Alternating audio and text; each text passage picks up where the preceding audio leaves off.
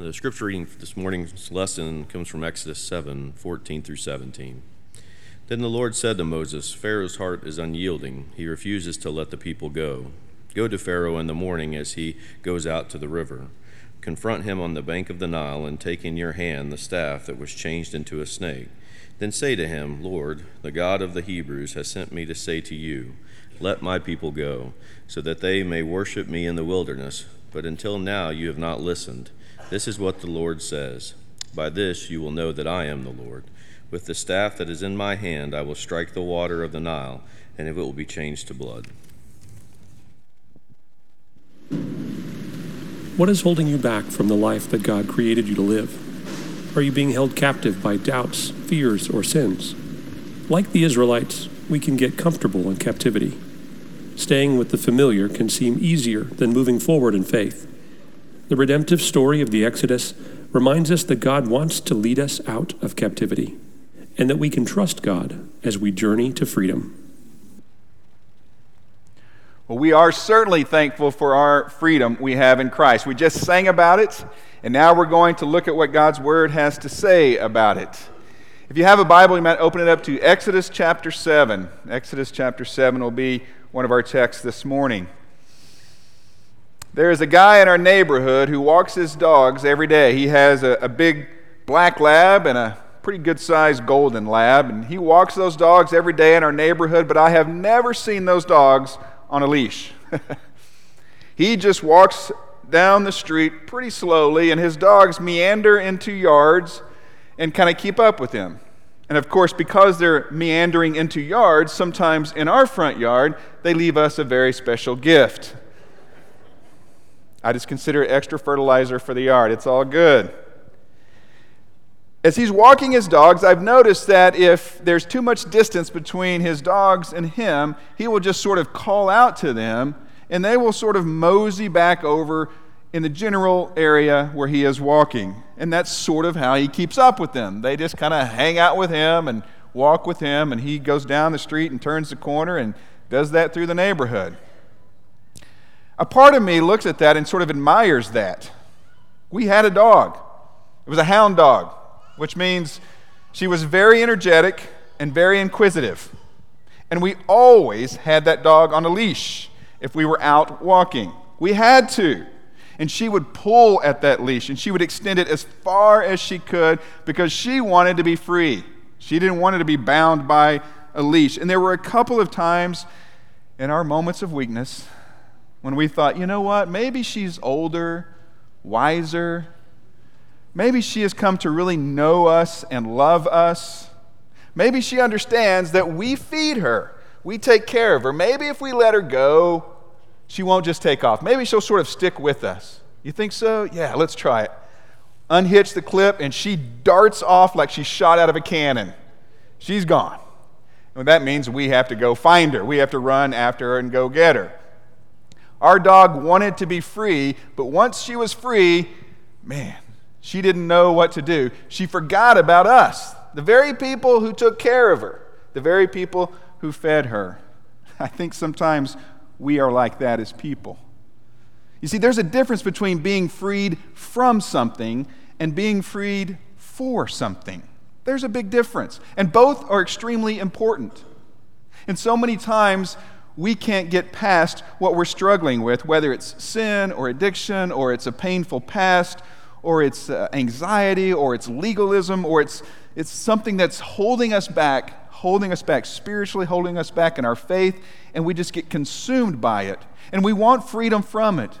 And when we finally embrace the freedom God provides through Christ, we get on this side of freedom, and we don't know what to do. We've been so focused on what was on the front side of freedom, we don't know what to do with what's on the back side of freedom. There's a difference between being set free from something and being set free for something. The same was true for the Israelites. They were in Egyptian captivity under the oppressive hand of Pharaoh. And God wanted to bring them out. He wanted to free them from captivity. But He also had a plan for them on this side of freedom. And so often, they struggled with that. They couldn't embrace that. They wanted their freedom, but they didn't know what it meant.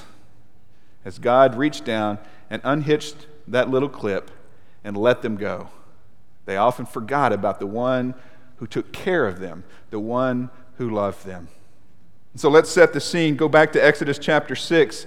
They are in Egyptian captivity, and this is what God says to Moses. Exodus 6, verse 6. Therefore say to the Israelites, I am the Lord, and I will bring you out from under the yoke of the Egyptians. I will free you from being slaves to them, and I will redeem you with an outstretched arm and with mighty acts of judgment. I will take you as my own people, and I will be your God. Then you will know that I am the Lord your God, who brought you out from under the yoke of the Egyptians, and I will bring you to the land I swore with uplifted hand to give to Abraham, to Isaac, and to Jacob. I will give it to you as a possession. I am the Lord. God recognized the painful plight of his people, and he said, I got to step in. Now is the time to deliver them, to rescue them. And really, what God is doing, I think, is sort of pushing reset on his redemptive plan that he gave to Abram all the way back in Genesis 12. I'm going to make you a nation, I'm going to bless you, and I'm going to use you, the Israelites, to bless the whole world.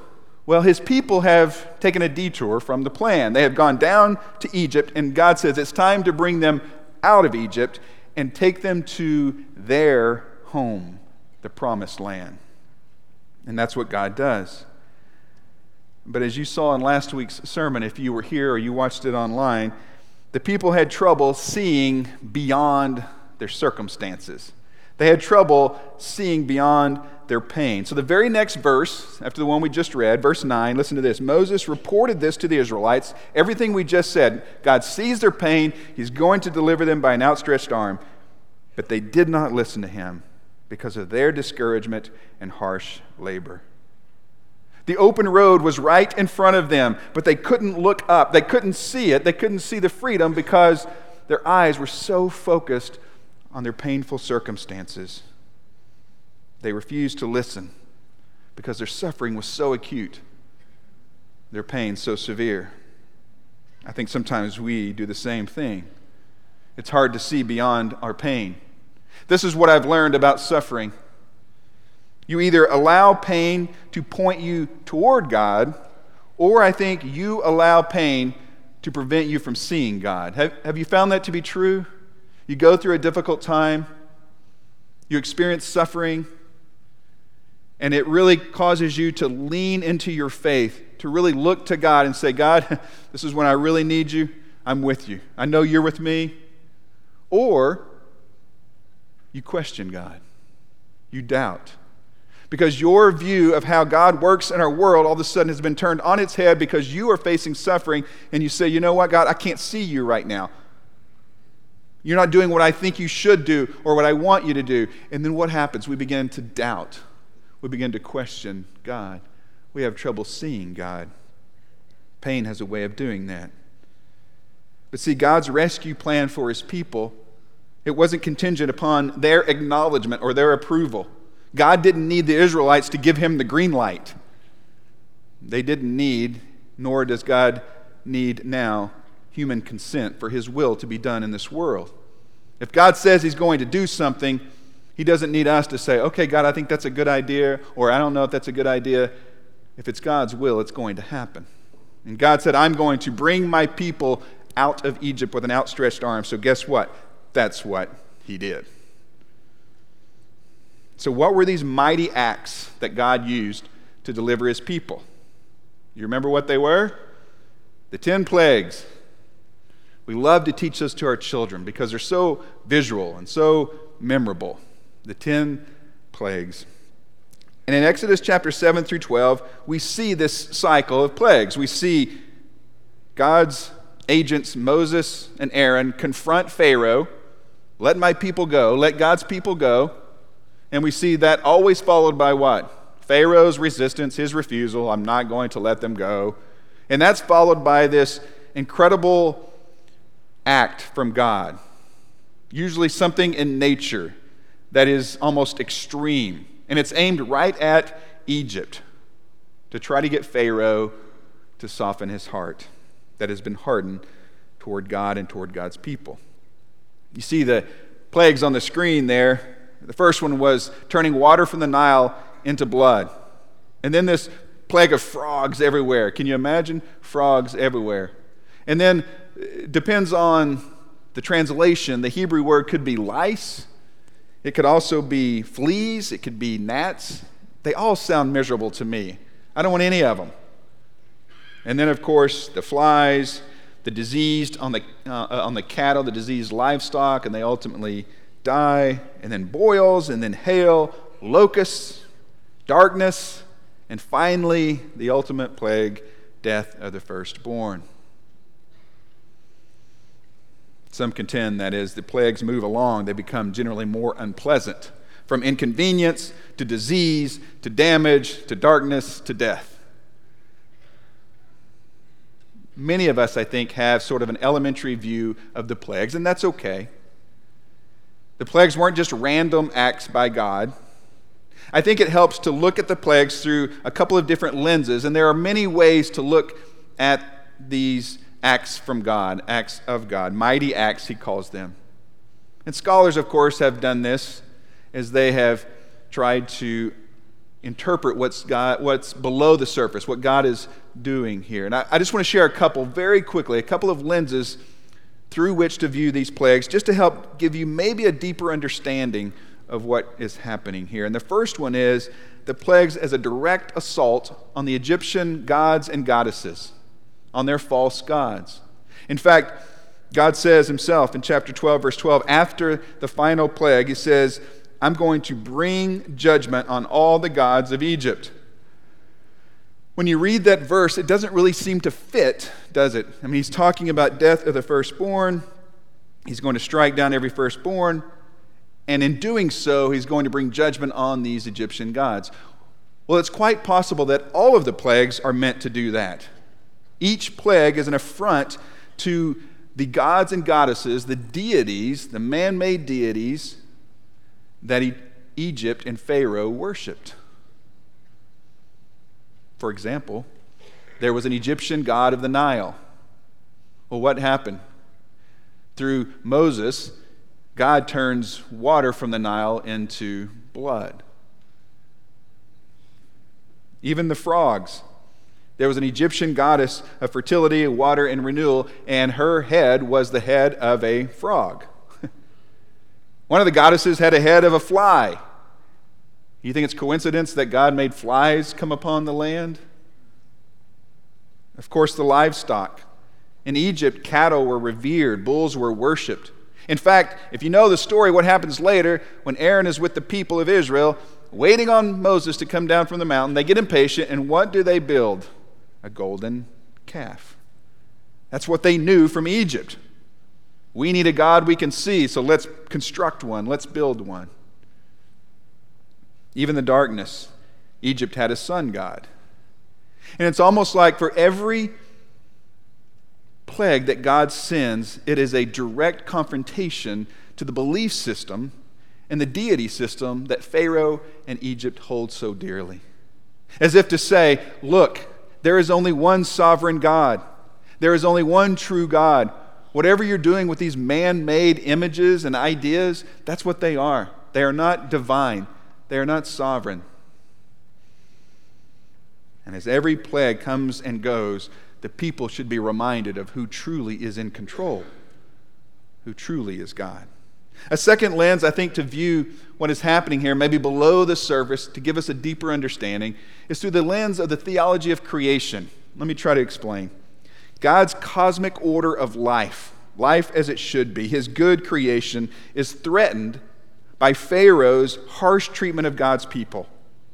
In fact, any form in our world back then or today, any form of mistreatment, oppression, injustice, prejudice against image bearers of God goes against and is a blatant reversal of God's good creation. Evil acts like those, they inject chaos and conflict into God's good creative design. They go against his creative order. And that's one of the things that's so disheartening when Christians see these kinds of things happening and don't speak out. because these things go against the will and the redemptive work of God in our world. They go against his creation or his creative order for life. And through the plagues here, I think it's quite possible that God is mirroring the ethical chaos in Egypt with his own chaos, cosmic chaos, chaos from the natural world or from his creation.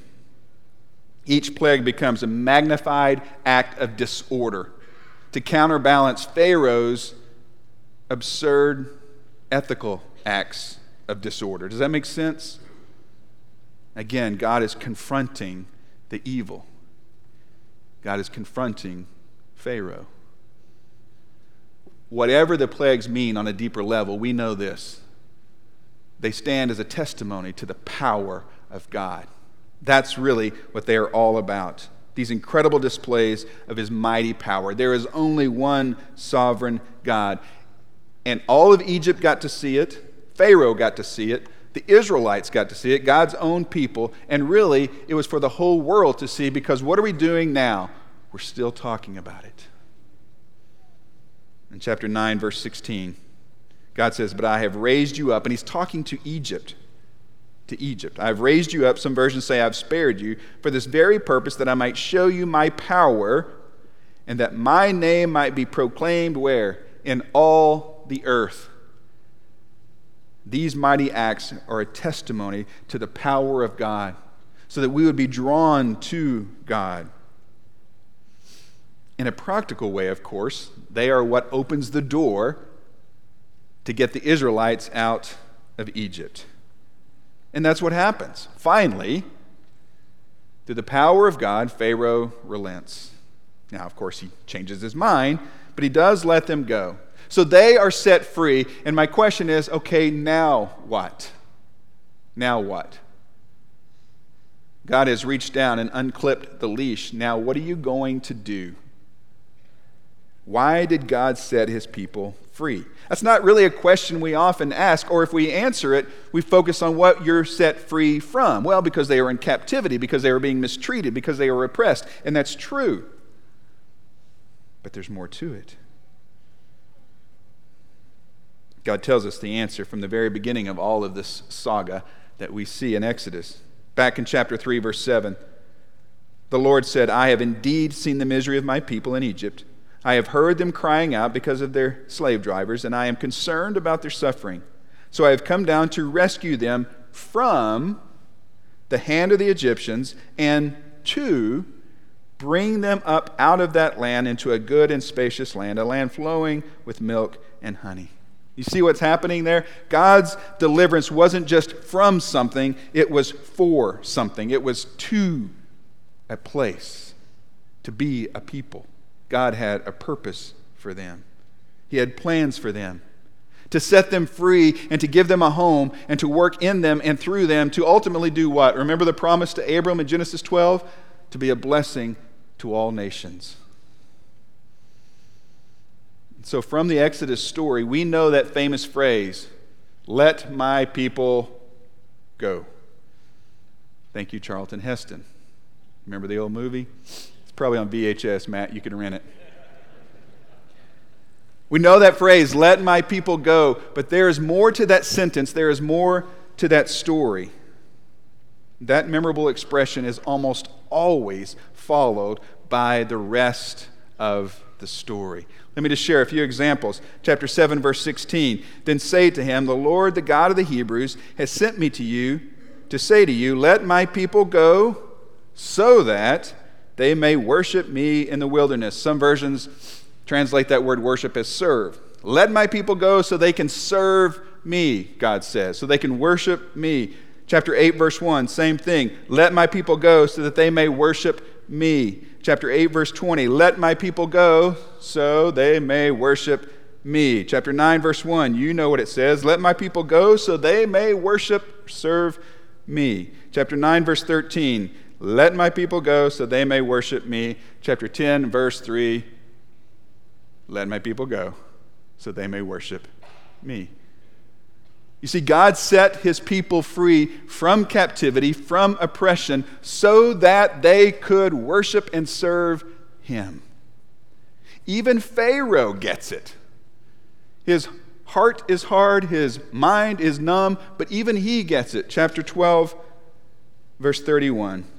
Finally, when he relents, during the night, Pharaoh summoned Moses and Aaron and said, "Up, leave my people, you and the Israelites. Go worship the Lord as you have requested." Even he hears the important part of that message. Let my people go so they may worship me. God set us free from something and for something.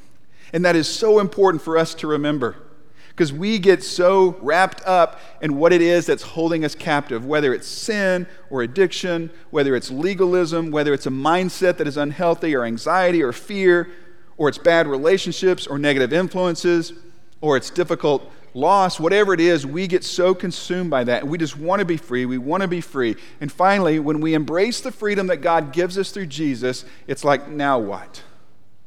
I was so focused here on the front side of freedom. Now I don't know what to do on the back side of freedom except do what I want to do. Live how I want to live. In this sermon series, we're trying to run two stories parallel: the redemptive story of the Exodus, along with our own stories of Exodus, of deliverance, of being rescued. We need freedom from anything and everything that hinders our walk with Christ, anything that drags us away from the center of God's will. We need freedom from that. But we also need freedom for something, for a purpose. Our freedom does not grant us a license to do whatever we want. We are indebted to the one who has set us free, to the one who knows us, who takes care of us, the one who loves us. Back in 2020, there was a guy in Florida who was released from jail after an administrative order lowered his bond on a drug charge to only $2,500. He and several other prisoners held on nonviolent crimes were let go basically early, or basically with just a slap on the wrist, because they were trying to control the spread of COVID among the jail population and, of course, among deputies. So they let all of these inmates go. Well, this guy, one day after he's out, guess what he does? He commits murder. He kills someone. And, of course, he is arrested again. You see, when you're set free from jail or prison, you're not free to do whatever you want. You can't make up your own rules. You can't do as you please just because you're free. As a citizen, there are laws. As a citizen, you have to answer to another authority, a higher authority. You have to submit. Well, as a Christian, as a citizen of heaven, the same is true. You're not just rescued from sin and death to do whatever you want, to make your own rules, to go your own way. Freedom is not a license to live independent from the one who has set you free. And that's why Paul tells us over and over, don't use your freedom to indulge your sinful nature. And yes, you have freedom, but don't use your freedom in a way that causes someone else to stumble. You see, we're not just set free from something, we're set free for something. Moses told Pharaoh, "Let my people go, so they may worship and serve God." God has let you go. He has rescued you. He has set you free so that you can worship and serve Him. He has a place for you. He has a purpose and a plan for you. You belong to Him. He cares for you. He loves you. Why would you run off and leave Him? Paul says it much better than I can in Romans chapter 6. Look at verse 15. What then? Shall we sin because we are not under the law but under grace? It's a good question, isn't it? You ever wrestle with that question? God has forgiven all of your sins. He does not hold your sins against you through Christ. Okay, does that mean then if I have forgiveness of sin, then I can pretty much do whatever I want, right? Paul answers that question. By no means. Don't you know that when you offer yourselves to someone as obedient slaves, you are slaves of the one you obey, whether you are slaves to sin, which leads to death, or to obedience, which leads to righteousness. But thanks be to God, that though you used to be slaves to sin, you have come to obey from your heart the pattern of teaching that has now claimed your allegiance. Listen to this. You have been set free from sin and have become slaves to righteousness. You have been set free from sin for righteousness. You have been set free from death for eternal, abundant life. We are set free by the power of God for the purpose of God. That's the message today. Just like God's power was on full display with each and every one of those plagues, by the powerful crucifixion of Jesus and the resurrection, He has set you free. But He has set you free for a purpose: to worship and serve Him, to honor Him, to give glory to Him. And when we use our freedom to indulge self, to go our own way, to do our own thing, basically we're trading one captivity for another, or really probably just going back to captivity that Satan holds us in, that the world holds us in. When we live for ourselves, when we make our own rules. But when we claim our allegiance to Christ, when we are clothed with Christ through faith in baptism, He gives us a new life, a new name, new identity, a new purpose. We have so much to live for. Not just rescued from, but to live for. Many people around here over this past year have claimed their inheritance in Christ. They've said, I want that new identity. I want to be washed clean. I want to live free from sin and death and for the purpose of God. We have a lot to celebrate around here. In a time when it feels like life is tough, and it is, when it feels like maybe Satan is gaining some ground, and maybe he is, let's not forget that God is alive and God is working among us. A few years ago, we started a tradition to video as much as possible every baptism that happens here among our people and even among some of our missionary partners. And then to capture that all in a video and to celebrate that from the previous year. Today we want to show that video from last year. It's such an encouragement. I appreciate Jeremy and Todd working on this and others who made this possible. Watch this video and think not only about the freedom they have from and for, but reflect on your own freedom in Christ. Watch this. There can't be any better gift at giving time than to have a young family member decide to commit his life to Christ. Was decided to put the Lord on in baptism. This is a confession. This is a proclamation of our salvation, is it not? Lynn, I think everyone here is so proud of you and excited. This declaration that you're about to make. Taylor has decided today to commit her life to Christ. And they have been studying the Bible together, wrestling with the scriptures and what it means to commit their lives to God. And today's the day. This has been on Lane's heart for a long time. I can say confidently that the discussions that we've had, she really wrestled with what this means. I want to bury you in this water. That's what being immersed means, get buried in the water. Symbolizing death to the old way of life. We have Robert here who has decided to obey the gospel. And she knows very well what that means. You've seen changes in people around you that made you ask questions. I'm going to try to do this without crying because I've been challenged by a few of you. But we're so thankful for her decision today. It's really I lost the bet. This is a huge, huge decision that you've decided to make that's going to affect the rest of your life, eternity. Do you believe that Jesus Christ is the Son of God? He on this earth decided came to earth, died on a cross, and ascended to heaven and gave his life for your sins? Yes, I do. Jesus is the Son of God. Yes. Because I believe that Jesus Christ is the Son of God, and that through him and baptism I will be saved from my sins. Do you believe that Jesus is the Christ? Yes. That Jesus Christ is the Lord. This is true. Yes, it is. It is. Amen. Do you believe that Jesus Christ is the Son of God? Yes. He came to sacrifice himself for the remission of your sins.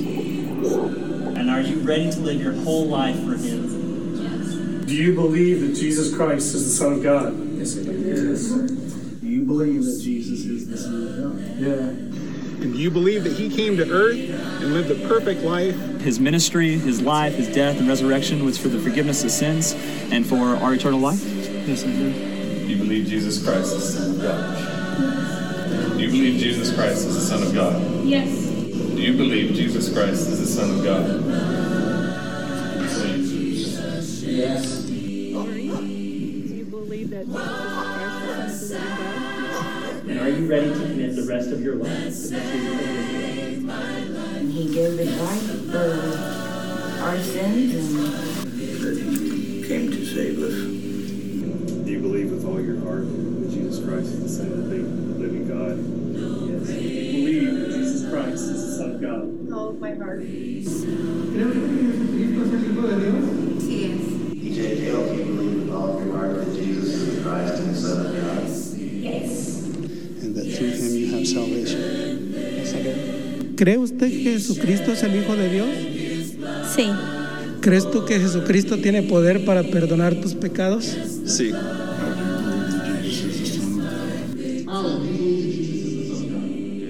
And rose from the grave 3 days later. Yes. Do you believe that Jesus Christ is the Son of God? Yes. Based on that confession, I now baptize you in the name of the Father, the Son, and the Holy Ghost. Based on that confession, I baptize you in his name. In the name of Jesus. For the remission of your sins. With that, we're going to get the gift of the Holy Spirit. He's going to walk you through life. He's going to be with you. Because of your confession, does it now baptize you in the name of Can you tell I'm pretty sad? This is pretty nice. I'm not going to baptize you in the name of the Father, the Son, and the Holy Spirit. So that you will receive the gift of the Holy Spirit. For the forgiveness of your sins, and that you will receive the gift of the Holy Spirit. Based on that confession, I'm now going to baptize you in the name of the Father, the Son, and the Holy Spirit. For the forgiveness of sins, the gift of the Holy Spirit. Kelly, based upon the confession you've made, your family, and to God. With that, I baptize you in the name of the Father, and the Son, and the Holy Spirit, for the forgiveness of your sins. You may receive the gift of the Holy Spirit. Yo te bautizo en el nombre del Padre, del Hijo. Baptize you in the name of the Father, and the Son, and the Holy Spirit.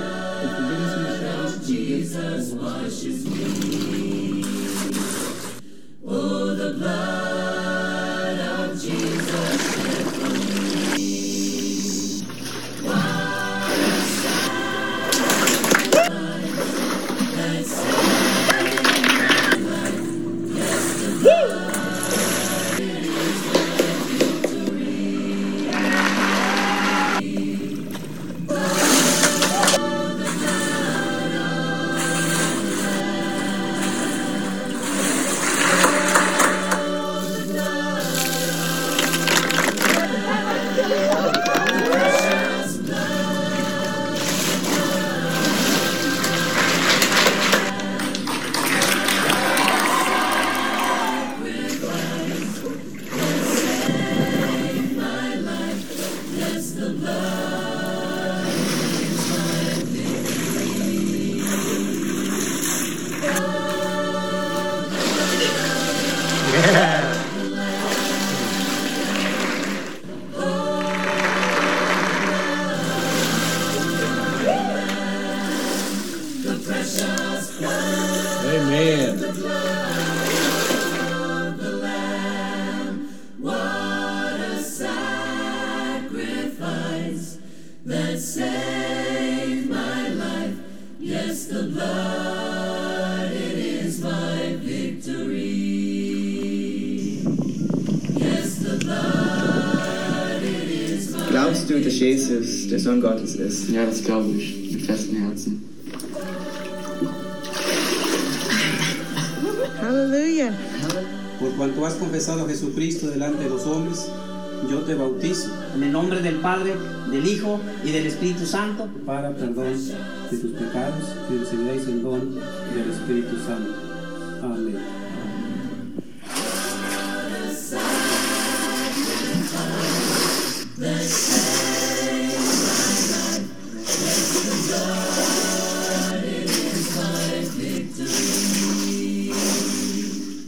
Yes, the blood, it is my victory.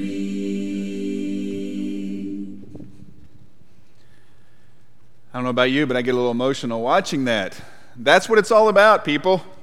You know, sometimes we get distracted by so many other things going on and we forget and lose sight of what it's all about. That's what it's all about. Eternal destinies forever being changed because of the power of God demonstrated at the cross and the empty tomb. And us, through faith, saying we want to be free. We want to be free from sin and death and anything that holds us back. And we want to be free for a life that pleases God, that honors Him, a life of service to Him. Your journey to freedom can start today. Maybe you're ready to do what all of those people did last year and confess your faith in Jesus and be baptized into Christ. We would love to celebrate with you. We'd love to video you. We'll put it in next year's video. Maybe we can encourage you in another way. Maybe you are a Christian, but you have wandered off the path, or you have been discouraged, or you've been caught up back in captivity. We just want to pray for you, encourage you, help you if we can. Let us know. We have a couple of shepherds and their wives will be in the parlor, a room right behind me in the hallway there. You can exit in just a minute, go there. They would encourage you and pray for you. I would encourage you to consider doing that. Or you can come down to the front, and we as a church family will lift you up in prayer. If there's something we can do, we invite you to come as we stand and sing now. Gentle shepherd, come and lead us.